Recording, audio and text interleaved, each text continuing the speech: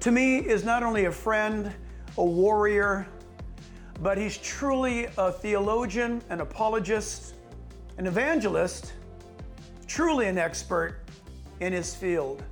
And I'm talking about Jay Smith. It's been a long time since we've had Jay.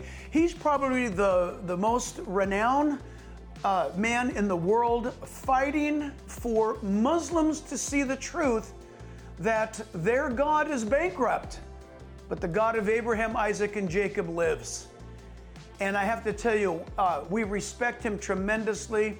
My chagrin is that I'm not here tonight to enjoy his presence and his fellowship, but you will hear the Word of God from Jay Smith. So church family, give a warm welcome to our good friend and missionary at large, Jay Smith.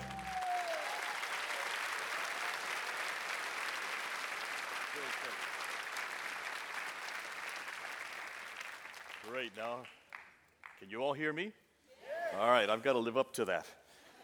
I'm going to do something that's unique. I don't think it's ever been done before. I'm going to be shutting down Muhammad tonight and the Quran tonight and Mecca.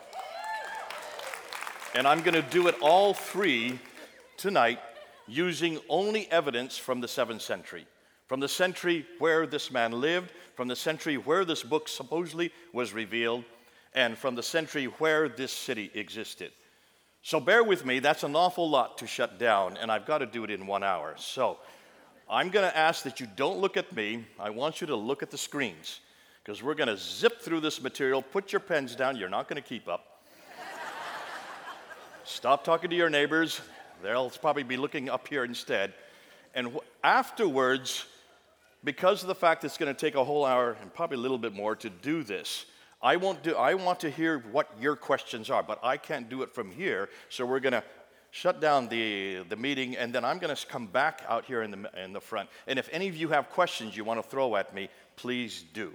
But before I do want to introduce some books that my good friend George Saig, who's in the back. When you go to the foyer, please look at this book. This is the book that really confronts the Quran. It's put by Abdullah Abd al-Fadi. The one that I'm going to be talking about is this book. That's going to be on later on in the talk today. This is the #1 book that has really shut down the manuscripts of the Quran. I'll be talking about some of the Muslim objections, but this is by Claire Tisdale. This has been around for 100 years, and I don't know why I'm supposed to flog this, because this is me going through the British Museum looking at the Bible as the alternative to the Quran. But this is a video, a DVD that helps you with that. So let's get right into the historical critique of Islam. A quick overview, emphasis on quick. So let's head on. What am I going to do? I'm going to look at 4 areas. I'm going to look at the problem with the sources, then I'm going to hit Mecca, go from there to Muhammad, and then from there to the Quran. We're going to end with the Quran because it's by far the most damaging material. Much of what I'm going to be introducing tonight, most of you have never seen before. And if you have, well, great, God bless you, because then you'll probably understand a little bit. But most of you, this will be new.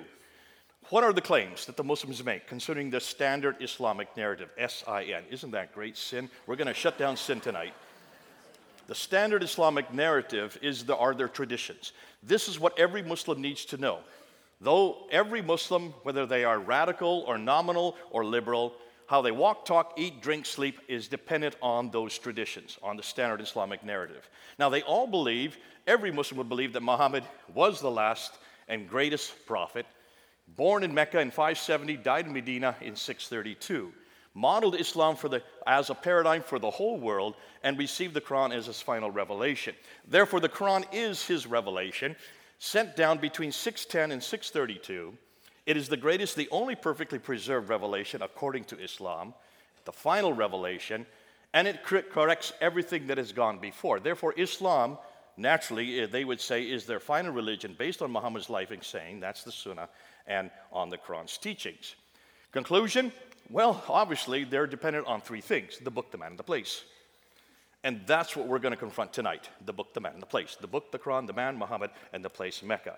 Since all 3 are foundational to Islam, without one of them, the others 2 fall. We should investigate all 3, and we're going to do that tonight. But in the 7th century and in the the central part of Arabia, the Hijaz, where Mecca and Medina are placed. To do that, we need to start with the sources. Where are we going to go? Where did all these stories come from? Everything we know about Muhammad, everything we know about Mecca, everything we know about the book itself has to come from a source.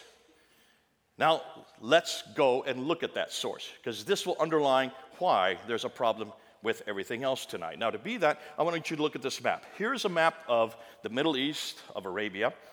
According to the standard Islamic narrative, Muhammad's empire encompassed that brown area. So look at the brown area. That's what existed in Islam up until 632 when he died. Then what they tell us is the Rashidun period came into existence.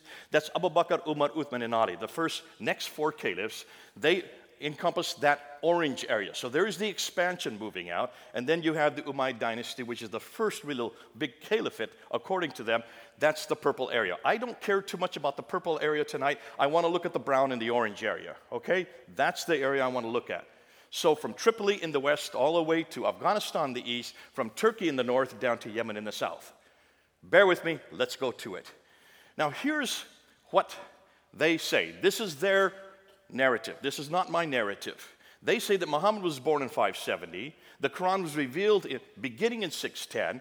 He then moves up and goes up from Mecca all the way up to Jerusalem, goes up to the seven heavens, meets Allah, comes down, meets Moses, and finds out that he's to pray 50 times. Moses says, get it down. So he bounces back and forth between the seventh and the fifth heaven and gets it from 50 down to 30, down to 20, down to 10, down to 5 prayers. So that happens in 621.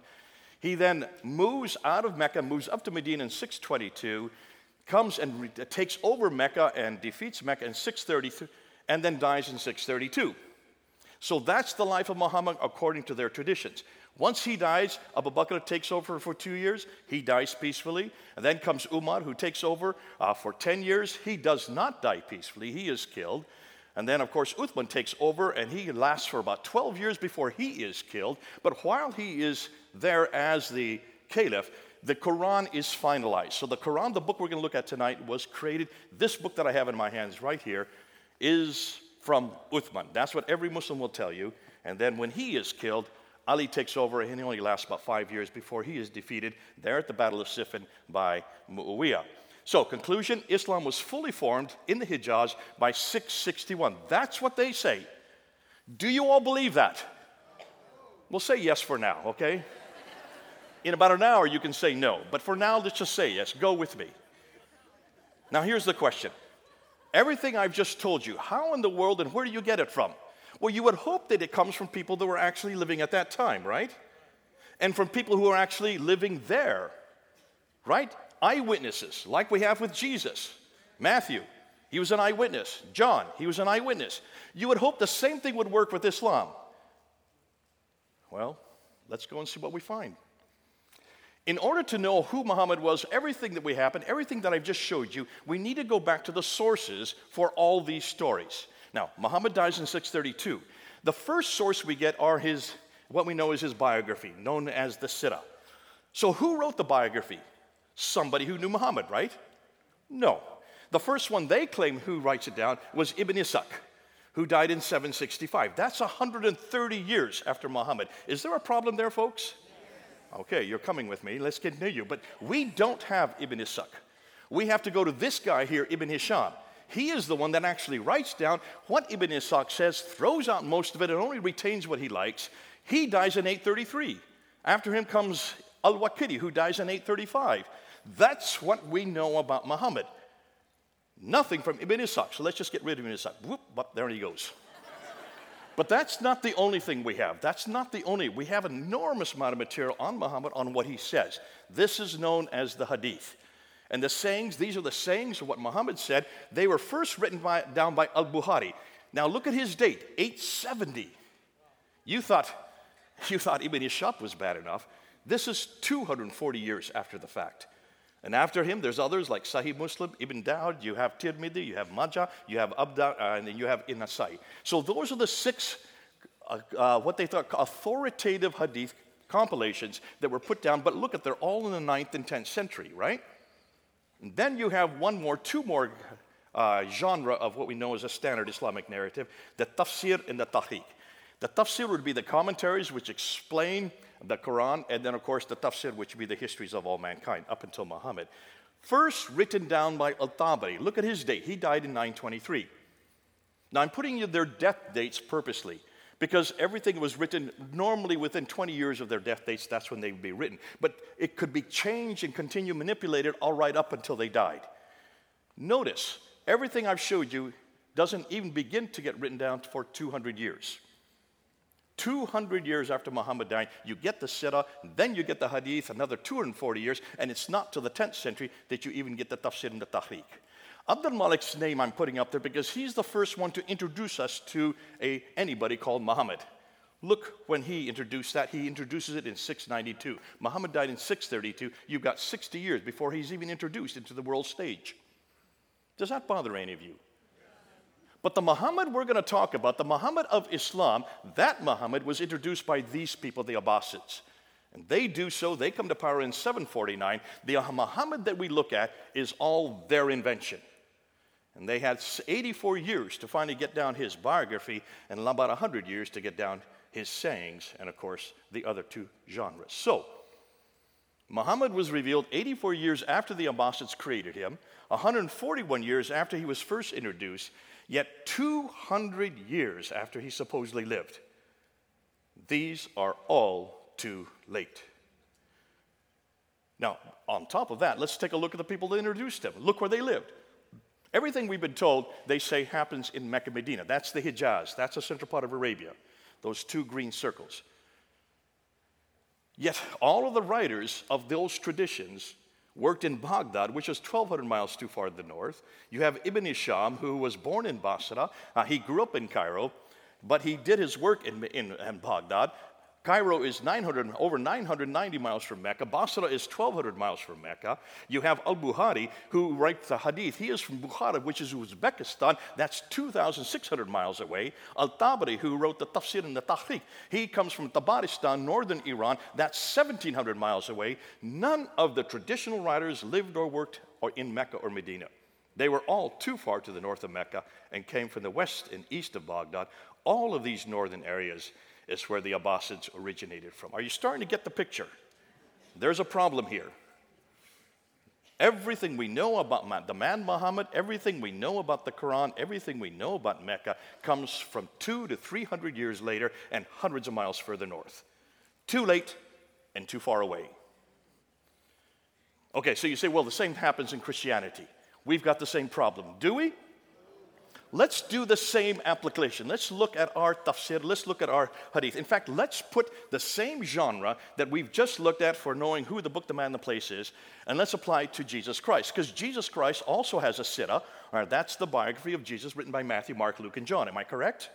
He also has a hadith. Those are the sayings by Matthew, Mark, Luke, and John when it's written in red letters. Every time Jesus speaks, that's red letters. So we also have the hadith of Jesus. We also have the tafsir. Those would be the commentaries written by Paul.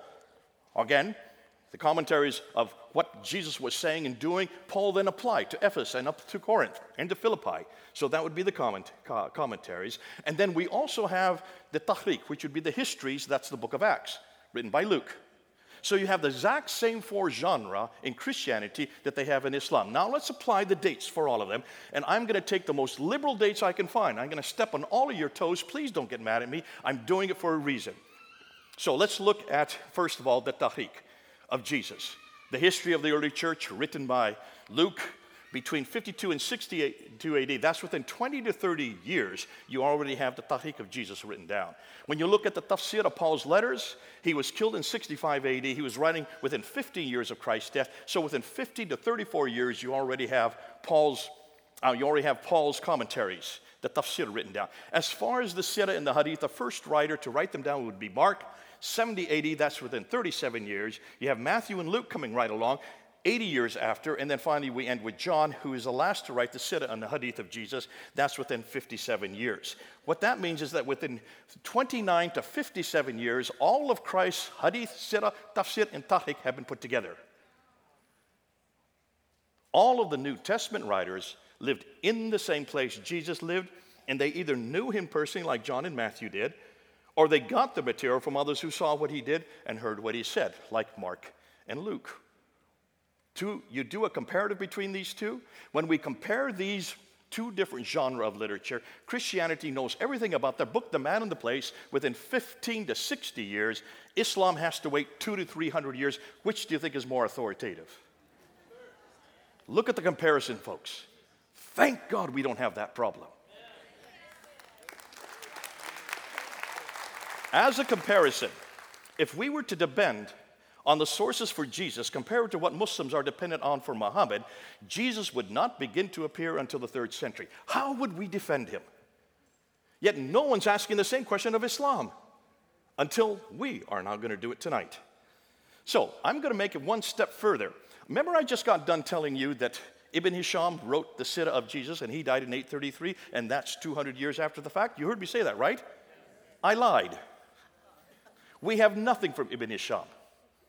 Nothing has been written that was written by this man in the 9th century. So where did this book, this is the book you all have to read. If any of you do any study on Muhammad, you have to read The Life of Muhammad written by Alfred Guillaume. This is the standard work that everybody has to go to. Where do you think it comes from? It doesn't come from Ibn Hisham. It comes from this gentleman right here, Heinrich Ferdinand Wüstenfeld, a German scholar, an Arabist living in the 1800s, who for 2 years between 1858 and 1860 went to 4 different German cities, this is in Europe, to different schools and certainly different libraries, and he just started putting together everything he could find on this man named Muhammad. Put it together in that 2-year period and published it in 1860. That is the biography that all of you have to read, because that was taken by Alfred Guillaume, then translated first into French and then into English. Everything we know about Muhammad comes from that German scholar, and it's only 160 years old. The man who Muslims are dependent on to know who their prophet is or what he did is an elderly German linguist who wrote Muhammad's story 160 years ago, thus over 1,000 years too late. Can you imagine how they're going to defend this? If there's any Muslims here, how will you defend your prophet now? Looking how late everything is concerning what he did there in supposedly the 7th century. You can see then the dilemma for scholars today. Their conclusions are Islam as we know it did not exist in the 7th century, but evolved over a period of 200 to 300 years. The Quran probably was not revealed to one man in 22 years, like Muslims tell us, but likely evolved over a period of 50 to 100 years. The conclusion, the history of Islam, at least from the time of the Caliph Abdul Malik, 685 to 705 and before, is a later fabrication. A later fabrication. Now, if that were the case, the problem is, well, what are we going to do? How is it you can see what their concern is? They said, well, where do we need to go? Well, I would suggest let's go back to the 7th century. Since we can't trust the 9th and 10th century for what Muhammad was doing or what the Quran was in the 9th and 10th century, let's go back to the century Muhammad lived, let's go back to the century if Mecca existed, and let's go back to the century that book was written. So let's start with Mecca. Why do I want to start with Mecca? You'll see why. Mecca is enormously important. Remember, Islam is dependent on 3 legs. You take out one of the legs, the other 2 collapse. So if you start with the book, the man, and the place for the 3 legs, if you start to confront Mecca, it starts to teeter. Once you shut down Mecca, everything else collapses. Because if there is no Mecca, then it doesn't matter who Muhammad is or what the name is or where you find him, he's not in Mecca. Right? And if he's not in Mecca, then what Muhammad are we talking about? And it doesn't matter what Quran we're looking at, it's not from Mecca. If it's not from Mecca, bingo, then you got a different Quran. So let's shut down Mecca first. Let's begin with Mecca and let's see what we can find. Now, this is what they claim. According to the traditions, according to the standard Islamic narrative, Mecca is where Adam and Eve are thrown down to. In chapter 7, verse 24 in the Quran, they're thrown out of the Garden of Eden down to Mecca. So obviously, this is the oldest city in history, right? You have to have people to have a city. And there's no one before Adam and Eve. So it's obviously the oldest city in history. It's where Abraham lived according to chapter 21 of the Quran, verse 51 to 71. That's 1900 BC. Therefore, it had to have existed then. Sorry, let's go back. It's also the center of trade, north, south, east, and west. So it should be one of the best known and best documented places in history. Now, it's also, according to the Quran, the center of history. But here's the problem. Open up the Quran and see if you can find that word Mecca in it. You'll only find it one time, in chapter 48, verse 24. So it's not a book, it's not a place that's referred to very often except for once. It's the place of the prophet. So let's look and see what it says about the place of the prophet in the Quran. Well, that's the mother of all settlements, according to chapter 6. It's where Adam and Eve were cast to, according to chapter 7. It's where Abraham lived, according to chapter 21. It's where Muhammad was born. And it was also where Mecca became the center of the Qibla, the direction of prayer, according to chapter 2. Now, the above imply people have lived there from the very beginning. Yet the only reference we can find is chapter 48:24. If it's such an important place, why is there only one reference? If you look at the traditions, which are written much later, they're written in the 9th and 10th century, Mecca now does exist. That's not a problem. But take a look at where it places it. Notice what the traditions say. This place of the prophet, which is Mecca, is in a valley and has a parallel valley. It has streams. It has ruins of a pillar of salt right outside it. It has fields and trees and grass and fruit and clay and loam and olive trees. Folks, that looks like it's pretty verdant. Am I correct? Lots of vegetation. Lots of water. Look at Mecca. There's no streams. There's none of these in Mecca, and there never has been. Historically, it's never had water. So obviously, whatever the traditions are referring to, it's not the Mecca we know today. When you look and unpack the Quran, you look at it, you will notice that an awful lot of it refers to geographical locations. 65 geographical references, but only 9 places are named. And over again, it refers to these people from Ad. 23 times these people from Ad, that's the biblical Uz. 24 times the people from Thamud, that would be the Nabateans. That's 7 times the people from Midian, they're the Midianites. But take a look at the map and see where they're all placed. They're up in Jordan. Mecca is at the very bottom of the map. Do you see it down there? There's 600 miles. If this prophet were having daily contact with these people from Ad, Thamud, and Midian, he'd have to have a helicopter or a jet to get up and back in 1,200 miles in just one day. They didn't have helicopters back then. Can you see a problem, folks? Obviously, whoever this prophet is who's having this relationship with all these people either had to live up there or this is nothing more than fiction. When we look at the prophets, prophet after prophet, Adam and Eve, Seth, Ishmael, Noah, Hud, Saleh, Queen of Sheba, Daniel, they were all buried in Mecca. Over almost 300 prophets are buried in Mecca. Now, when they're buried in a kneeling position so that they continue to be preserved in that kneeling position. If that were the case, then they still should be there today. Am I correct? So look at all the enormous amount of building that's going on around Mecca. That building that you see there, that tower, is the 4th highest building in the world. When you look at it, you will notice all the buildings around it. You have to have huge foundations in order to build something that high. As they're building these foundations, they should have come across one prophet. They haven't found one, suggesting that none of these prophets were buried there. If the above were true, this would mean that almost all of the Bible would have to be rewritten, as all of our prophets are 600 to 1,000 miles further south. So when is the first reference you can find to Mecca? It comes from the Apocalypse of Pseudo-Methodius Continuato Byzantia Arabica, 741 AD. Muhammad died in 632, if he even lived. That's over 100 years later that we get the first reference of him. What about the maps? Is Mecca on any map? Ptolemy is the best source to go to because he wrote the geography of Arabia, and there are those who've taken his geography and put maps together, like Reinhard Holle in 1400s. Notice when you look at the map, Mecca is not there. Here's another one put together by Laurent Fries in 1541. Notice Mecca's not there as well. Here's another one putting what Ptolemy said, put together in 1571, put together by Sebastian Münster. Same problem. Mecca just doesn't exist on any of these maps. Here's a 7th century map that has been redacted back to the 7th century. Did you see Mecca on it? I don't. Here's another one, redacted back to the 7th century. Can you find Mecca on any of these maps? Not one. So certainly Ptolemy didn't know about this place. When you look at the Qiblas, these are all the direction of prayers. Now remember, in chapter 2 of the Quran, all the Qiblas were directed to Mecca according to the Quran itself. Dan Gibson, who's done the best work on this, and he has gone through over 100 mosques, and he's gone to all their Qiblas, and notice what he has found. From the 7th century up until the 8th century, up until 706, every Qibla is facing Petra. Not one Qibla is facing Mecca. We're in the 8th century. We still can't find any mosque facing Mecca. It's not till 715 that the first mosque faced Mecca. What does that tell you? For 100 years, they never knew where Mecca was. In fact, look where all these Qiblas are. They're in right there in Medina, in China, in India, in Syria, in Egypt, in Israel, in Jordan, all over the world, and yet none of them seem to know where Mecca was. For over 100 years, they didn't know where Mecca was. Were they that inept, or did Mecca even exist? Now we come to the trade route theory, and this is where Montgomery Watt has helped out the Muslims. He tried to help them out to show that you can find Mecca if you just look at the trade route. The trade went through Mecca. Now the trade used to go this way, right up through the Persian Gulf, to Basra, across Iraq, across Syria, over into Lebanon.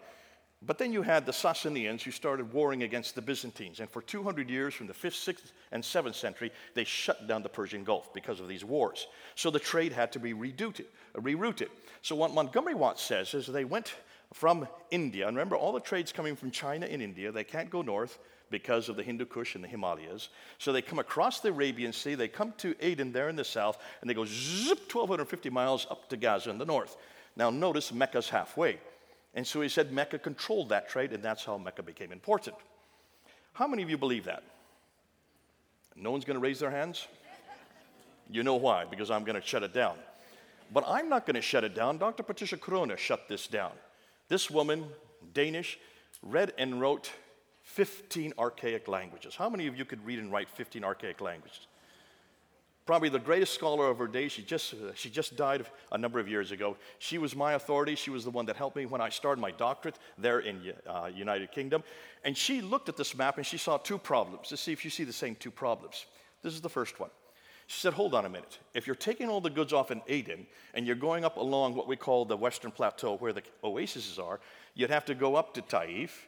And then from Taif, you have to go down to Mecca, 3,000 feet, and then from Mecca, you've got to go back up to Yathrib, and then from Yathrib on up to Tabuk, Khaybar, and then on up to Gaza in the north. Do you see a detour there? Can you see the detour? Let me emphasize exactly why she's saying this. Let's look at this topographical map, and let's just put these cities that are on the trade route. There's Aden, there's Sana'a, there's Najran, there's Taif, there's Yathrib, Tabuk, Petra, and then on up to Gaza. You notice they're all on the Western Plateau. Are you seeing that? Can you see it from this topographical map? So where's Mecca? Bingo, right there.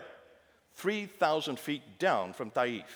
Let me give you another map. Here's another one, a topographical line map. There's Aden, there's Sana'a, there's Najran, there's Taif. Now you can see Yathrib. There's Tabuk, Petra, and Gaza. So where's Mecca? Bingo. Now can you see? It's way off the Western Plateau. It had no water. Why would you go from Taif down 3,000 feet to a city or a place that had no water and no food for your camels, and then come back up 3,000 feet to get up to Yathrib? So that was the first problem. But here's the second problem. She said, why in the world would they even get their material off in Aden and go 1,250 miles by land when they have a waterway on the left? Why wouldn't you just stay on ship? Even today, look how all our goods are sent all over the world. They're sent by ship, are they not? It's the cheapest way to send anything. And you've got the Red Sea there on the left. So why didn't they go on the Red Sea? Now, she's clever because she reads and writes 15 languages. She went back to all the trading documents from the 2nd, 3rd, 4th, 5th, 6th, all the way up to the 7th century, something no Muslim has ever done. And she wrote a book called Meccan Trade and the Rise of Islam in 1987 and got death threats because of what she found. This is what she found. She said, when you go and watch the trade, it comes across the Arabian Sea over to Aden. Yeah, it did stop in Aden. They would get provisions there. But it did stop there. They wouldn't take off any goods there. They would go up into the Red Sea. They would go to Agilis, and she found Agilis over and over again. And then from Agilis, went up the Red Sea, on up to Petra, and then from Petra to Gaza, and then from Gaza right across the Mediterranean world. That's what she found. But she didn't go far enough. That was in 1987. We have found something else. See, what she didn't realize is what part of the Red Sea and what side of the Red Sea did they go up? To do that, you need to look at topographical maps from space, and you need to see where the channels are. Do you see the dark blue line there, right in the middle of the Red Sea? There, I'm going to put a red line on it so you can see it even better. That's where the big ships go today. But back in the 7th century, they didn't have big ships. So where did they go? They went where the orange lines are, the golden lines. Those are the channels that the boats use. Notice they're not on the Arabian side, they're on the African side. Am I correct?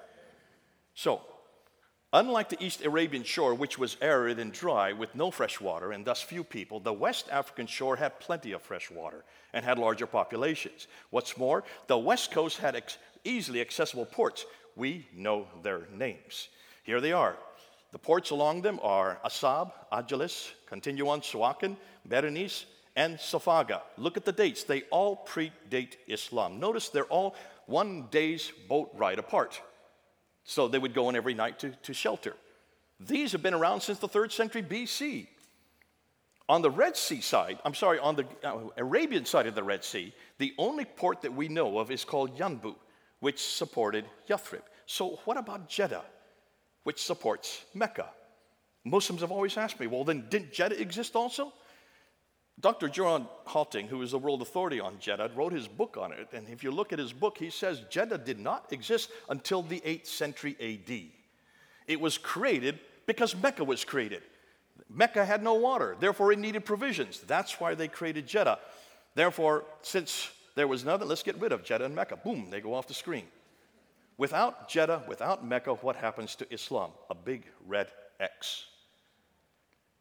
Well then, what about the civilizations? Maybe they knew about this place. So let's ask, and Dr. Patricia Conan went around, she asked this question. If Mecca was the oldest city in the history of mankind, someone somewhere should have heard of it. So she went and she looked at all the empires to see what they said. Now remember, she reads and writes 15 languages. So she read everything in its original tongue. The Assyrians, she found nothing about Mecca. The Babylonians, they knew nothing about Mecca. The Roman Empire knew nothing about Mecca. Neither did the Persians. What about those closer to it? Much closer, like the Nabateans. They knew nothing about Mecca. And the Sabaeans knew nothing, and neither did the Himyarites, or the Azdis, or the Kindas, or the Kedarites. None of these people, including the Nubians right across the Red Sea, none of them had heard of Mecca. Not one word. All the way up until the 8th century. What does that say about Mecca to you folks? If it is the center of history, if it's the oldest city in history, if it's where Abraham lived, if all the trade now north, south, east, west is going through it, why had no one heard of it? Well, what about the other cities that were in that area? Let's ask and see if they are, because there are a lot of cities in that area, or towns, not really cities, they're hamlets. And let's see if history knows about them. Let's look at Najran, which is about 400 miles south of it, a small little town. But Strabo talks about it, Pliny the Elder talks about it, Ptolemy talks about it, Aretas, all of it, it's well known. What about Sana and Taif and Yathrib and Khaybar that are right near Mecca? Yes, they're well known. The Greeks talk about it from the 6th century BC. They refer to these places. Mamre. Pliny has a whole book written on the history of it. Petra. Zukowski has written an entire book on the history of Petra. Maghrib, where Muhammad Mariktan has written another history on it. Why are all these insignificant towns referred to, but not one of them referred to Mecca? I'll tell you why. To know why, take a look at a map and you'll see why. Look at those 4 maps. Those are 4 topographical pictures of Arabia. And what do you notice about Mecca and Medina? Well, the central part where Medina and Mecca are is a desert, right? Where there's the desert, there's no water. Where there's no water, there's no food. Where there's no food, there's no people. Where there's no people, there's no towns. Where there's no towns, there's no cities. Where there's no cities, there's no civilization. Where there is no civilization, there is no history. It's as simple as that. How long did it take me to say that? 10 seconds. And you can do the same. You have to have water, folks. If there's no water, there's no history. That's why it was called Patria Deserta by the Romans. It's always been a desert. That's why none of the prophets could have come there. Nobody has ever heard of it. Just like Mars, without water, there's no point even going there. But we have to go there. Let's go to the Hajj. Because the Hajj is where you need to find out. If the Hajj has been there from the very beginning, then it should be also archaic. It should be the center of history. Am I correct? When you go to the Hajj, and those of you who can't go because you're not Muslims, but you go and you circumambulate that square building called the Kaaba 7 times. Why do you circumambulate 7 times going counterclockwise? Good question. I'm going to tell you. To do that, you need to go to Petra. Petra also has a Kaaba that you circumambulate 7 times going counterclockwise. Why does it have a Kaaba? Well, you need to go to this city. Do you recognize it? Jerusalem. You've got to go back to Jerusalem that also have a Kaaba. Remember, Kaaba means square in Arabic. It also means square in Hebrew. And the Kaaba in Hebrew was the Holy of Holies. And the Jews would circumambulate it 7 times going counterclockwise because of Jericho. God told them to do it 7 times going counterclockwise. They still did it as a pilgrimage to Jerusalem. Therefore, the Kaaba that was in Mecca comes from Jerusalem. It gets better than that. After they circumambulate 7 times, they then run back and forth between Safa and Marwa, the 2 mountains that are there. Take a look. Do those look like mountains to you? They're only about 20 feet high. You can climb on them as kids. Those are not mountains. Those are rocks. They're called Marwa and Safa, and the Muslims run back and forth 7 times.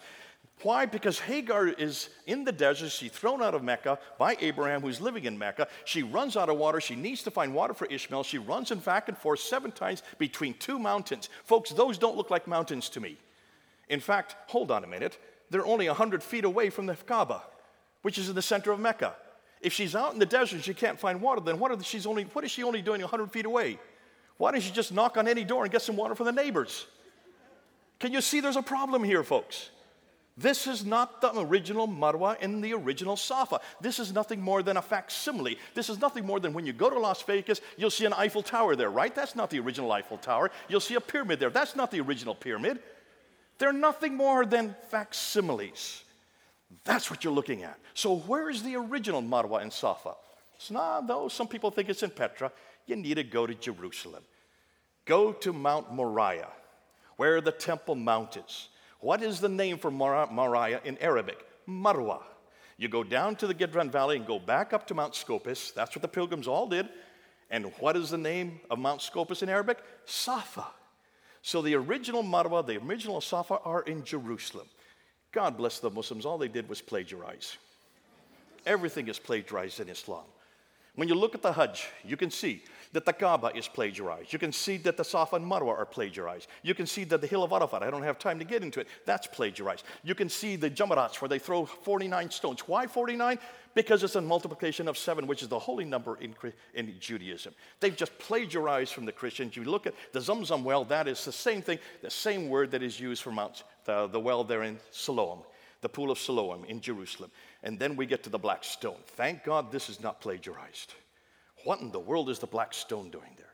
On the eastern corner of the Kaaba. Every Muslim, as they circumambulate, they kiss the stone so that they get their sins forgiven. Who can forgive sins but God? This is idolatry, folks. And it's at the very seat of Islam. The very center of Islam is based on idolatry. If Muslims say God is one, then what's that stone doing there? That does not come from Jerusalem. To understand that, I'm not going to go into it because I see I'm running out of time. I need to keep going. Look and go up on Fander Films. We've got all of it up there. We're now unpacking all of this material so you can see it. So can you see? No one could find Mecca placed in the Quran. Crone pretty much debunked the trade route theory. Gibson debunked the Qiblas. Crone also debunked, she not only debunked that, but she also debunked the maps, and then we debunked the trade route going through the Red Sea, and then, of course, the 5 stages of the Hajj. Though Mecca has existed since Adam and Eve in Surah chapter 7, verse 24, there is no evidence of it anywhere until 741. And everything we now find in Mecca, we could find previously in Petra, and now even earlier in Jerusalem. You ready for Muhammad? What do we know about Muhammad? Well, last and greatest prophet according to Islam, modeled Islam for the world, received the Quran, has a final revelation. Everything we know about him we can find in the Sirah Ibn Hisham, but as I now said, it looks like that comes from a German scholar named Wustenfeld. And the Hadith of Bukhari, we don't have anything from al-Bukhari until the 11th century. And the 8 of his 9 volumes don't appear till the 16th century. The same problem we're having with the Quran, we'll get to that in just a bit. Now, is he referred to in the 7th century in the time period he supposedly lives? If he did exist, someone should have known about him, right? Or said something about him. So what we need to do, let's start with the coins. Because the coins, if there's any caliph coming to power, the first thing a caliph will do, or a king will do, will mint coins with his name on it, his image on it, and also what denomination he belongs to, what religion he belongs to, and the date of the coin, right? That's what they all do in those ancient days because they didn't have newspapers, they didn't have TV, they didn't have radio. They knew that everybody would touch coins. So let's see where the mints are. According to Islam, everything that the caliphs did was in Medina, which is in the south there in Hijaz. But when you look at the mints, notice where all the mints are. The mints are all up there in Syria, Jordan, and Israel today. Those are the western mints. What about the ones in the east? They're all in what is today Iran and Iraq. There are no mints whatsoever where they're supposed to be. All the coins were minted too far north. Did I not say that earlier, too far north? What's interesting is when you look at the coins themselves, the conclusion is none of these mints were in the Hijaz, and instead they were too far north, possibly because the Hijaz was a desert with no water, and where there is no water, you know the rest of the story. Let's then look at the coins, because the coins were being minted by people who were living at that time, and they were leaders. Notice that when you look at the mints, look at the coins from the 7th century, 620, 630, 640, 650, up until 661, you notice that almost all the coins are Christian. Look at the crosses on them. That's what you do. You put the cross in if you're a Christian. We can't find any coins whatsoever in the early 7th century that has anything to do with Islam, anything to do with Muhammad, anything to do with the Quran, or anything to do with Mecca. Not at all. So when we get to Mu'awiyah, who is the first caliph according to the Islam from the Umayyad dynasty, Mu'awiyah, the first caliph, look at his coins. He's supposed to be a good Muslim, right? But take a look. What does he have above his head? A cross. Take a look at the two that are on the right there. Look at the two bottom ones there. There's Mu'awiyah. He has a cross above his head. He's holding a cross in his hand. On the back side of the coin is the word Muhammad, which is Muhammad. That's the first reference to Muhammad anywhere, and that's 663. Possibly, is he Muhammad? No. What does Muhammad mean in Arabic? The praised one. So who's the praised one? Well, if he's holding a cross and he's got a cross, who do you think the praised one is? What's his name? Jesus. Thank you. Let's prove that. So let's go to an inscription that Mu'awiyah put down. This is an inscription by Mu'awiyah. There's his name. And he refers to himself as the servant of God, commander of the believers. And what does he have right there in the top left? A cross. So who is he a servant of God for? And what believers? Christians. He was a Christian, folks. All the coins say so. They don't lie. This is the 7th century. He rules up until 680. And then you have Abd al-Malik come to power in 685. Abd al-Malik is the one that we need to look at because he introduces new coins that introduce the Shahada. La ilaha illallah Muhammadur Rasulullah. There is only one God but God. Muhammad is nothing more than the servant of God. But remember, Muhammad is a title. It means the praised one, right? So what does he do? Because of he puts that up there, Justinian II goes to war with him. He's the Byzantine emperor. Abd al-Malik wins the battle and he puts up this coin with himself as victorious. I didn't know you could put up images of yourself on your coins, not if you're a Muslim. So obviously he's not a Muslim.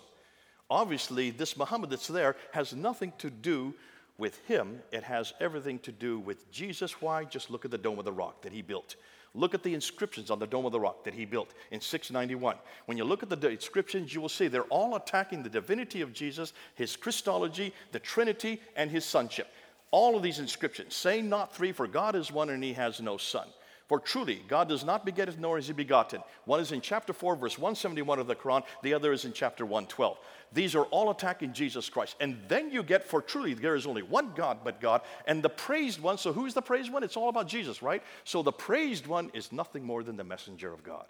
He was an anti-Trinitarian Christian, attacking the Byzantine Christianity. Why? Because they're his greatest threat as the other superpower of his day. He then introduces this coin. This is my coin. I bought it now. And all of it is attacking Jesus Christ. Folks, this is the beginning of what later became Islam. All started by this man, and it was all to confront Jesus Christ. It's all against our Lord. The coins don't lie. If you want to go to the inscriptions that find the exact same thing. They're found in the north. They're found in the south. None of them are found in the middle. Why do you think they're not found in the middle? There's no water. There you go. Boy, you learn fast. Ilka Lindstad is the one who dated he was the one that looked at the rock and the inscriptions, and he looked at the 100-year period between 640 and 740, and he noticed that all these inscriptions, which are written in Arabic, they do have formula, but it's nothing to do with Islam. It's pious formula, which has much more to do with Christianity. It's not till 690 to 710 that the Prophet Muhammad is introduced into these inscriptions. Muslim rites such as pilgrimages, prayers, and fasts are introduced about 720, and Muhammad as a man and the people called Muslims and the religion called Islam are not introduced until 730. That's over 100 years after Muhammad, if Muhammad even existed. It was only in the 730s onwards that there is evidence of popular devotion to a man named Muhammad as a prophet and messenger, which makes the Islamic traditions incredibly awkward. There is a 100-year silence prior to this that indicates that Islam did not exist as a distinct religion until long after the time of Muhammad, which cast doubt on whether he had any part in starting Islam. I'm going to go through these real quickly. I just want to show you, what about the references to Muhammad in the 7th century? There are major references. There are 4 of them. Only the 4 references. Take a look at every one of these references to Muhammad in outside sources. Take a look. He is known as the Tayyaye de Muhammad. Muhammad the Tayyaye. Who are the Tayyaye? They were Lockmans. They lived in Iraq. So obviously the praised one is from Iraq. Look where Iraq is on a map. It's over 600 to 1,000 miles further north. What about in 636, the Arabs of Mahmud, which is in Yarmouk? Where is Yarmouk? It's north of Israel. So obviously, this is way too far north. Muhammad never went to Israel. I don't remember him ever being to Iraq. 660, Sabaeus talks about the Ishmaelite called Mahmud, who was aligned with 12,000 Israelites. First of all, that's not historical. There were no 12,000 Israelites who were going to war against the Byzantines. That never existed. So obviously, this is fraudulent. But nonetheless, look and see where this is. This is way up in Damascus. So that Muhammad, I don't recall Muhammad ever being that far north. And then you have John Bar Benkaya in 690 talking about a teacher and leader of the Arabs who obviously was named Muhammad. Who is this referring to? Look and see who the Arabs were. They were all Christians, but they were not Trinitarian Christians at this time. It's really John of Damascus who really identifies and sees for the first time the Muhammad we're starting to come across. And he does refer to it, talks about Muhammad, who comes with his ludicrous doctrines, comes with 4 books. The book called The Cow, which is now Surah 2, the book called Women, which is Surah 4, the book called The Table, which is Surah 5, and the book called The Camel, which is Surah Nothing. There is no camel surah in the Quran. So obviously, whatever John Damascus is, it's not the Quran we know today. And the Quran is much bigger than just 3 surahs. There's 114 of them in the Quran. So obviously, this means that there was no Quran that early. Every reference to Muhammad in the 7th century places him in Gaza, Jerusalem, Damascus, or Hira, which are all situated too far north and probably refer to another Muhammad, the praised one. Now we get to the Quran, and this is where it really gets really delicious. This is the best material, folks. Sit back. If you want to go to the toilet, you can do, but you'll miss everything. So let's go ahead. What do the Muslims claim about the Quran? Number 1, it's uncreated. It's right there in the Quran itself in chapter 85, verse 22. Therefore, it has never been had any chance that any human could have any control over it. It was sent down to Muhammad between 610 and 632. That's what they claim. It was completed by Uthman in 652. That's why this book in my hand right here is from Uthman, they say. And then number 4, the Quran is unchanged in the last 1,400 years. Not one word, not one letter has changed. Have you heard Muslims say this? Every Muslim says those 4 things. Just memorize those 4 words. Uncreated, sent down, completed, unchanged. That's all you need to know. I'll come back to it.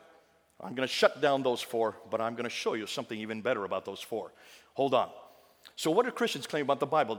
Is the Bible uncreated? No, of course it's created. We know who wrote it. We even know the authors. We put their names on most of the books. The Bible was not sent down. It was inspired by God, but not sent down through an angel.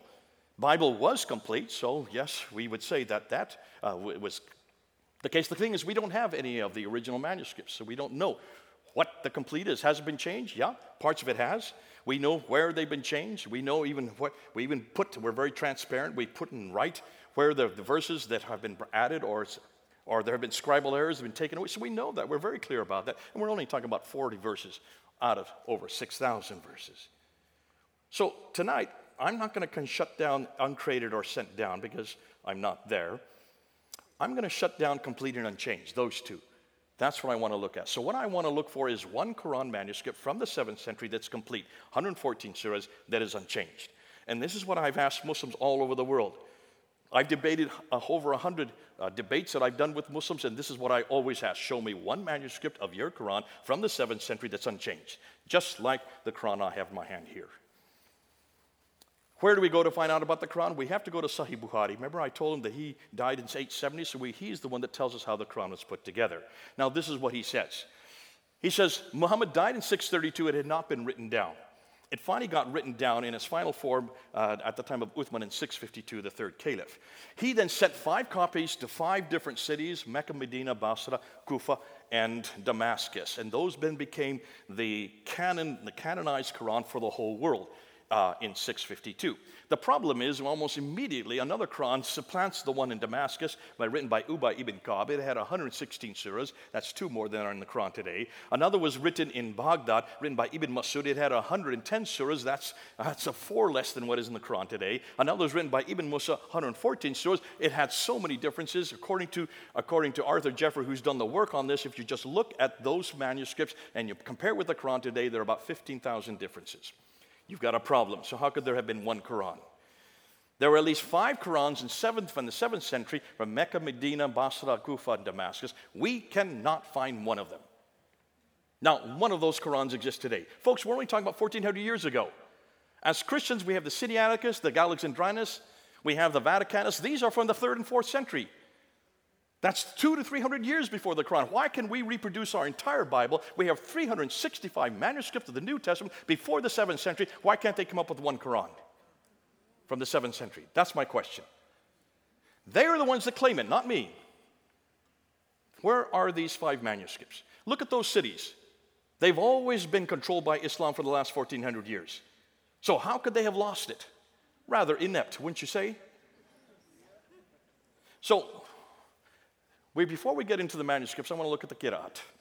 These are the readings. This has probably done the most devastating material that's just come out in the last few years. These are the original manuscripts. Now, I say original means these are the earliest manuscripts. You notice when you read them, you can all read the Arabic. You notice you can't. Why can't you read that? Because in order to be an reader Arabic, you need to have dots and vowels, right? There are no dots and vowels on that.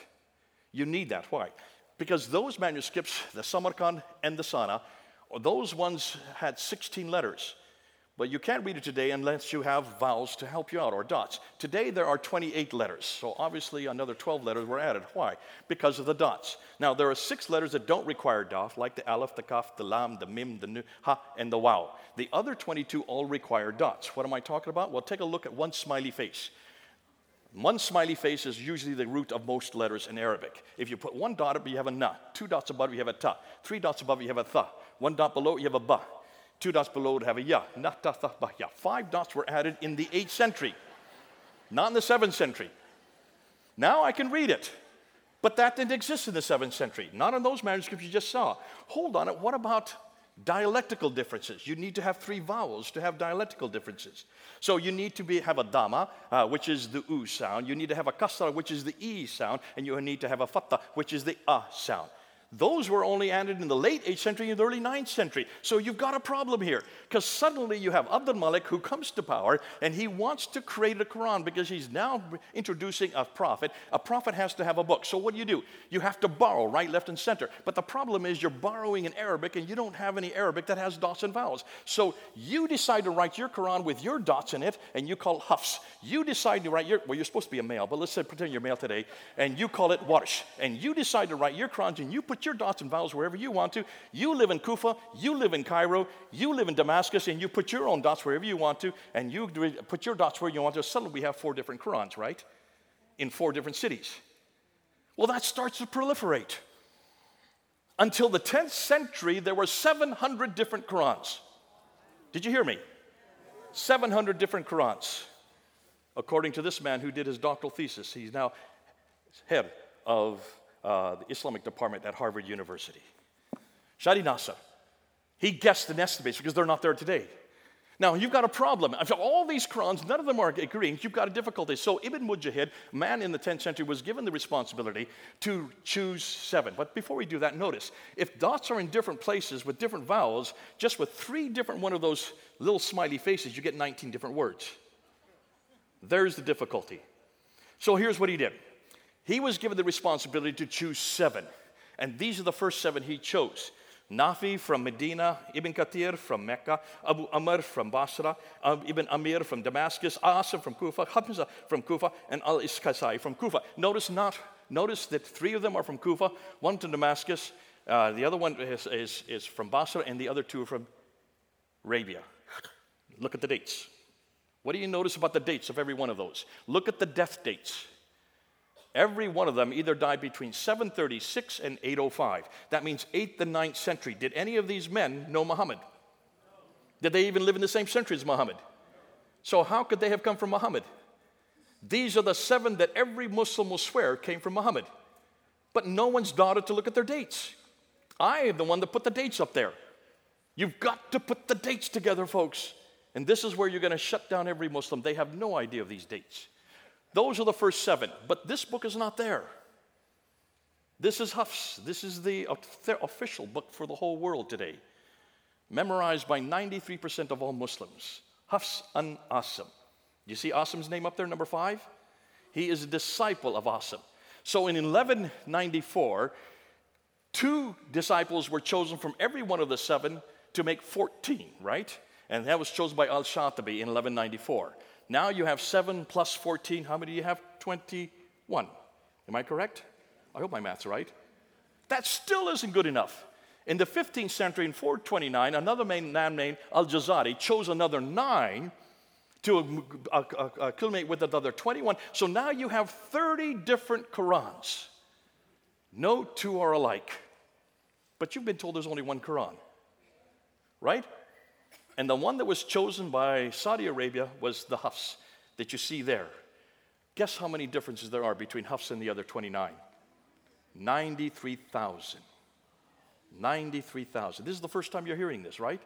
I hope you people who are watching, you Muslims who are watching, you're listening to this. This is going to shut down your Quran for you. Who is the one that found this? Hatun Tash, my colleague. She's only 5'2". She's from Turkey. In London, she and I were on the ladder for 3 years there at Speaker's Corner every Sunday. She was the one that found these by accident because she went to Morocco, she went to Yemen, she went to Jordan, and she went into a bookstore and says, show me a Quran. And they said, well, which Quran are you talking about? She said, what do you mean, which Quran? They said, well, we have Qalun here, we have Hafs over here, we have Warsh over here, we have Kisai over here, we have Ibn Kathir. She said, well, give them all to me. So she brought them back to London, showed me them, and I looked at them and I said, oh man, I started laughing. I thought these were all destroyed in 1924. They were in Cairo and thrown into the Nile. Evidently not. There they are. She has found now 26 of them. She brought 26 of them down to Speaker's Corner. We held them up in 2016. We filmed it and went all over the internet. This shut down the Quran in 2016. See the man that's there on the right, the tall man with the beard? His name is Muhammad Hijab. One of the most popular men on the internet. He has a following about anywhere from 500,000 to 1 million followers. He was there filming us. When he was doing that, he realized there was a problem. He quickly went outside the crowd and he yelled at all the people, come to me. Do not look at what they're showing you. Do not listen to what they're saying. I will explain everything to you. Obviously, he explained it pretty well. Why? Because 4 years later, he was shown these material. I'm not going to go into all of these. You can go into every one of them, but you can see the Hafs on the left, the Warsh on the right. In every case, it's completely different words. Just by changing the vowels, by changing the dots, you not only get different words, you get different meanings. You don't even get different meanings. You get different doctrines, you get different theologies, and you get different practices. It shuts down the Quran from being preserved. Obviously, these are all done by man. There's a problem there. And so he came to this man who's a leading authority there on the right, Yasser Qadhi, there in Houston, and he said, I have a problem. I'm going to put my hand out here, and this is a blank piece of paper. Which Quran are you going to write on it? Which is the one that's eternal? Which is the one that was revealed to Muhammad? Tell me, which one of it? Remember, he was the one that told all the Muslims. He was going to explain it to them. Yasser Qadhi says, we do not talk about this in public. This is the most difficult problem for Muslim scholars for the last 1,000 years. He said, we have a respect for the Quran. There are certain questions we don't ask. So Muhammad said, was that the problem you had when you were at Yale University getting your doctorate on this in 1995? Is that where you had a crisis of faith? He said, no, not crisis of faith, crisis of knowledge. Notice the difference. He said, in the West, the scholars have come leaps and bounds in the last 100 years. And they're looking at you, pointing to Muhammad Hijab in the East, they're looking at you like the emperor with no clothes. Why? Because your standard narrative has holes in it. What narrative? Standard Islamic narrative. S-I-N. Has holes in it. Well, we know sin has holes in it. But can you see what happened? This was only a 28 long. This was really a question that was happening. It was an interview for 28 minutes. He didn't know we were all watching this. He said, I never have talked about this for 25 years. I will never do a lecture on this. So Muhammad Hijab put his hand out a second time. He said, you've got to tell me which is the one that's eternal. Because the Quran says in chapter 85, 1 and 22, that this book is eternal. The Quran says in chapter 10, verse 15, and chapter 18, verse 27, that no man can change one word or even one letter. It says in the Quran, chapter 15, verse 9, that Allah protects his word. Which is the one? Yasser Qadhi, after 28 minutes, finally had to give in. And he finally had to admit, they're all the Quran. All 30 of them. You take a little bit of Qalun, you take a little bit of Warsh, you take a little bit of Hafs, and you just mix them out, and that's the Quran we have today. I started clapping. I was watching this live. I said, Yasser Qadhi, you have no idea. You've just now admitted that there are 93,000 differences. I'm going to show you these two right here. These are two of them right here. There's the Hafs, here's the Warsh. You can buy these on the internet. This is the one that is memorized by 93% of the world's population. This is memorized by 3% of the world's population. This is from Egypt. This one is from Kufa in Iraq. There are 5,000 different words between these two books. I'm holding them right here. This shuts down the Quran. Within 2 weeks, if you looked at their sites, there were hundreds of Muslims that said, we're leaving Islam because of what you have said. And our blood is going to be on your shoulders. They had to shut down those comments. Within 2 months, they had to take that video off of both their sites. But I've got it. David Wood has it. Hatun Tash has it. And every June 8th of every year, we bring up that interview once over again and show the whole world. You cannot say that this comes from God. You cannot even say it comes from Muhammad. You can't even say it comes from Uthman. This has been changed and manipulated from the last 1,400 years. Now let's get to the manuscripts. Because the manuscripts we do have. Now, we have 8,500 Greek manuscripts, 10,000 Latin Vulgates, another 9,000 in 11 different languages. That's roughly 24,000 to 25,000 manuscripts of the New Testament alone. Am I correct? Just say yes. How many manuscripts do they have that are early? 6. You want to see them? There they are. The Topkapi from Turkey, the Samarkand from Uzbekistan, the Ma'il in London, the Petropolitanus, I'm going the wrong way, from France, the Al-Huzayni there in Cairo, and the Sana manuscript, the most exciting, there in Yemen. I'm not going to unpack every one of them. These are the ones we're debating. I did a debate on these 6 manuscripts in 2014 with the world's leading scholar, Dr. Shabir Ali. He could not answer one question because he never looked at these manuscripts. I have 3 of them, the facsimiles of 3 of them in my office. We're looking at them. Folks, do you notice what we have found? No 2 of these manuscripts are from the 7th century. They're from the 8th, 9th, and 10th century. No 2 are alike. And they don't agree with the Quran we have today. The best one, the Topkapi, which is about 99%, has 2,270 manuscript variants. When you look at the Sana manuscript, it has 2 different layers of letters, and there are 63 verses in the lower layer. It has 70 variants just within those 63 verses. Can you see there's a problem here? I'm not going to get into these ones here. These are the carbon datings. But when you look at the carbon datings of the earliest manuscript, the Sana manuscript, the datings of the carbon datings of this manuscript, they are date from 390 to 550. They all predate the Quran. They predate Islam, and they predate Muhammad, proving that carbon dating don't use. So they came up with this book here called the Birmingham Folios, the Birmingham Manuscript. Remember this in 2015? It was all over the internet. When you look at the Birmingham manuscript, it's only 2 pieces of paper, front and back. It's only 33 verses, and guess what? It's all about the 7 sleepers of Ephesus, chapter 18. That has nothing to do with Islam. It's about the proto-evangelion of James. That has nothing to do with Islam. And it's about the story of Moses. That all predates Islam. All of these are in Arabic, and they are nothing to do with Islam. So what's going on? Hold on. I want to introduce this guy here, Dr. Dan Brubaker. He was in our conference this last weekend. You should have come. This man has just shut the Quran down because of this book right here. You need to buy this book. Basically what he has done is he's taken the Muslims at their word, and he says, if there's no changes in the last 1,400 years, let's see if I can find changes. And he's the only one that's looked at all the manuscripts, and he has found insertions. There you can see some there. He has found erasures. There you can see erasures there. He has found erasures overwritten. You can see them there in the red. He has found overwriting without erasures. He has found selective coverings. There are so many coverings in the middle one there. There are 8 different coverings. Every case when you see insertions, when you have overwriting, when you have any one of these references, these differences, what happens in every case, it brings it down to a standardization of the Hafs text. Means that this is censorship that's been going on for not 1,400 years, it's been going on since the 1300s. For 700 years, they've been changing these manuscripts to make them so they all are alike. Selective coverings, overwritten, and tapings. We went down to Speaker's Corner. I go down there whenever I'm in London. There's Hatun Tash, the 5'2" lady that destroyed the Quran. They're on my left there. And we decided to introduce this book there at Speaker's Corner. While we were there, one of the leading scholars on the right there, Mansour Ahmad from Bangladesh, got up there and tried to shut us down. And he was making the claim that you can trace the Quran back all the way to the 7th century. So I turned to him and I say, okay, you can do that. Show me what manuscript you're talking about. It's not the Topkapi or the Samarkand. It's not the Petropolitanus. You can't use the Huzayni, and don't use the Ma'il manuscript, and certainly don't use the Sana manuscript, because all of these are 8th, 9th, and 10th century. Which is the manuscript that goes back to the 7th century? He finally had to admit that there were 96% of the Quran that they could find within the 1st century. That means between 622 and 721 or 719. Notice the 63 that he's talking about. These are the fragments that he has found. Notice we looked at every one of these fragments. None of them, those ones I'm putting up there, no one has come to any conclusion on those 20. The next 9 are all after 19. So they shouldn't have used those 9. And the next 34, no one's done any work in.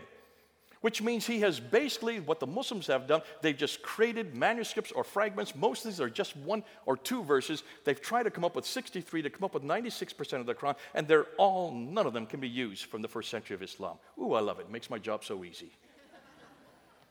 Thus, none of them are really valid, since all of them are either later or tentatively dated or have no supporting evidence. So, where did the Quran that we have in our hand, where did it come from? This book right here. It was chosen in 1924 by one scholar named Muhammad al-Husayni al-Haddad. Why? Because they were having such problem amongst the high school kids there in the city of Cairo. They were having 30 different answers for all the questions. They went to Muhammad al-Husayni al-Haddad and said, choose one, and he chose this one. What did they do with the other 29? Threw them into the Nile, like I said earlier, thinking that would get rid of them. They didn't count on Hatun Tash, 5'2" lady, to decide to find them in 2013.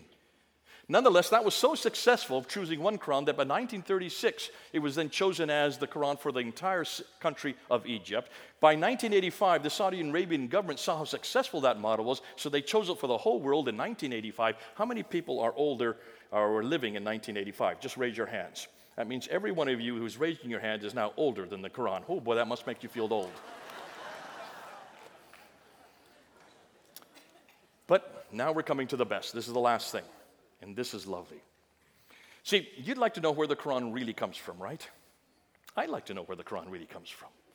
Because if you're having to put together a book because a man has been chosen who writes the book, you don't have anything at hand. What are you going to do? You're going to borrow, are you not? So this is exactly what happened in the 8th, in the 9th, in the 10th century. But what did they borrow? Let me introduce this man here, Dr. Gunther Lulling, who was a German scholar. He did his doctorate in 1970, and as he looked at the Quran, he noticed that there was some beautiful poetry in the Quran. He said, I've seen that before. So he took those 5 dots off, and he took the 3 vowels out, and replaced them with Syriac and Nabatean dots, or Nabatean Syriac, or Syriac documents, put the Syriac dots back in, and put the vowels back in. And guess what he found? That these beautiful poetry were Christian hymns written by Christians about Jesus Christ. This was found in 1970. As a result of that, he was such an embarrassment for the academia there in Germany that though he received in his doctoral the Examen Opus, which is the highest grade you could get in Germany, which means that you should be given a professorship in any university of your choice, he was thrown out of academia and he went into obscurity for 30 years. Lived on welfare with his wife. I met him in 1998. I said, could I see your doctorate? I took it back to England and I got it from German and put it into English. Now remember, when he writes, one sentence is 400 words long. That's how the academics do it in Germany. We had to bring it down so people could manage it. We got it written in English. They would not publish it there in Germany, so that he had to get it published in India. But because of that, there you can see it right there. The Challenge to Islam for Reformation. Don't read that. You should read the small print.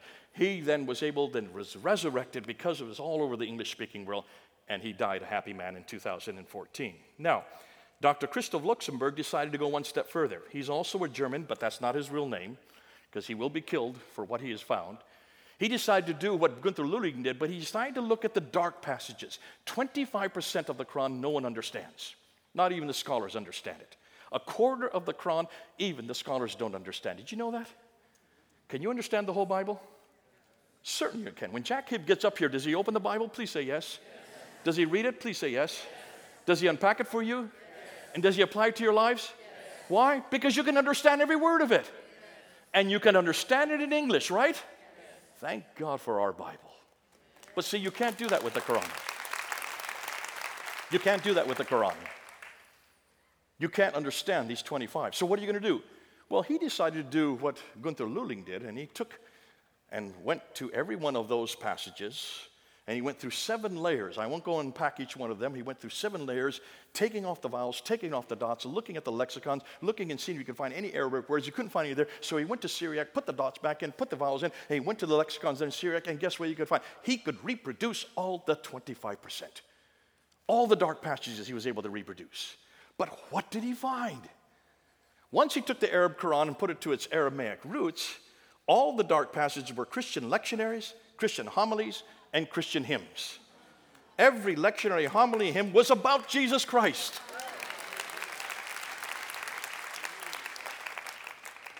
It had nothing to do with what they found, but who they found. Folks, there are 4 textual evolutions. I'm not going to go with them tonight, but can you see what we're doing? I want to ask the same question of the Quran and come to the same conclusion. Remember I said at the very beginning, the Muslims have 4 things that they demand of the Quran. It must be eternal. It must be sent down.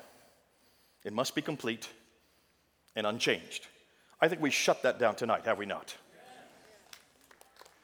And we would not say the same thing about our Word of God, the Bible. But hold on a minute. Is the Bible the only Word of God we have? Don't we have someone who's also called the Word of God, the Logos? Jesus Christ? Let's apply those 4 to him.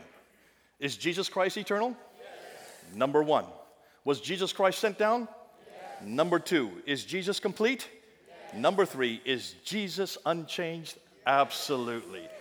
Everything the Muslims need, we've got.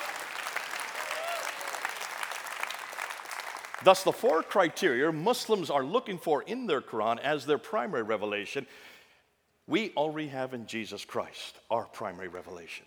Folks, we need to bring them home to a much greater and a better revelation. And what's his name? Jesus. What's his name? Jesus. Oh, I love it. What a name. Let's pray.